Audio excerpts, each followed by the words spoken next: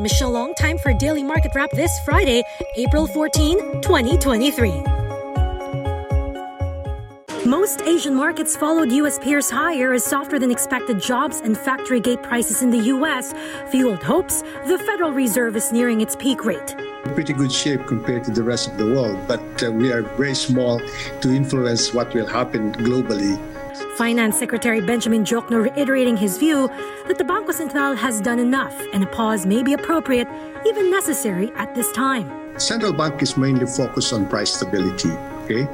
But I think they should also be focused on employment and be focused on growth. So that's where I come in. And so we closely coordinate. And I think right now we are in a good position to, as I said, control inflation. We have deployed the most severe, I would say, among all the ASEAN countries or Asian countries, because next to us is South Korea. We have increased our interest rate by 425 basis points. South Korea, I think 300 basis points. The rest are something like 250 or 200 or even less.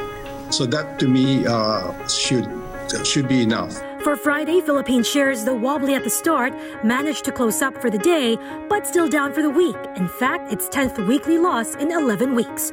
The PSE index closing up 0.5% at 64.81.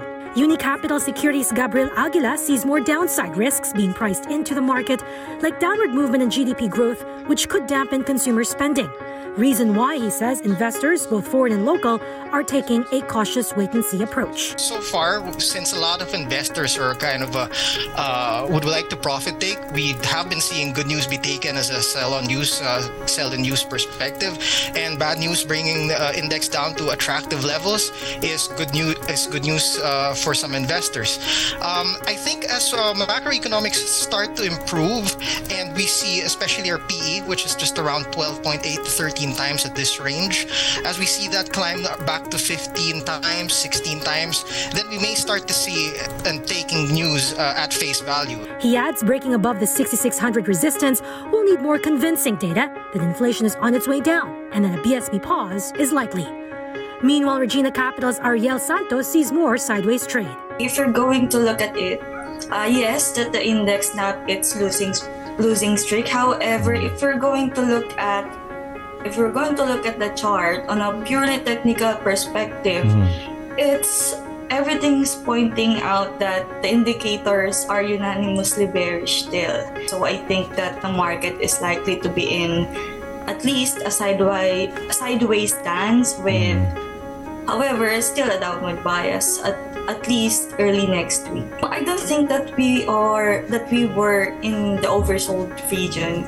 It's just that we are nearing it. In corporate stories, MegaWorld subsidiary Global Estate Resorts posted a 40% jump in 2022 net income to 2.1 billion pesos, already exceeding pre-pandemic levels, as the tourism and leisure market continue to recover. The company also cites higher construction completion that boosted real estate sales by 59% and reservation sales by 9%. Also, strong demand for commercial and residential properties in Boracay New Coast, Eastland Heights, and Twin Lakes. Hotel revenues also tripled, when leasing revenues jumped 12% to 456 million. Jerry currently has 9 tourism estates and integrated lifestyle communities spanning over 3,300 hectares of land. Meanwhile, Cebulan Masters confirms entering the REIT market is part of its long-term strategy, banking on a pipeline of office, retail, and hospitality projects that are under construction and will be operational by 2025 or 2026.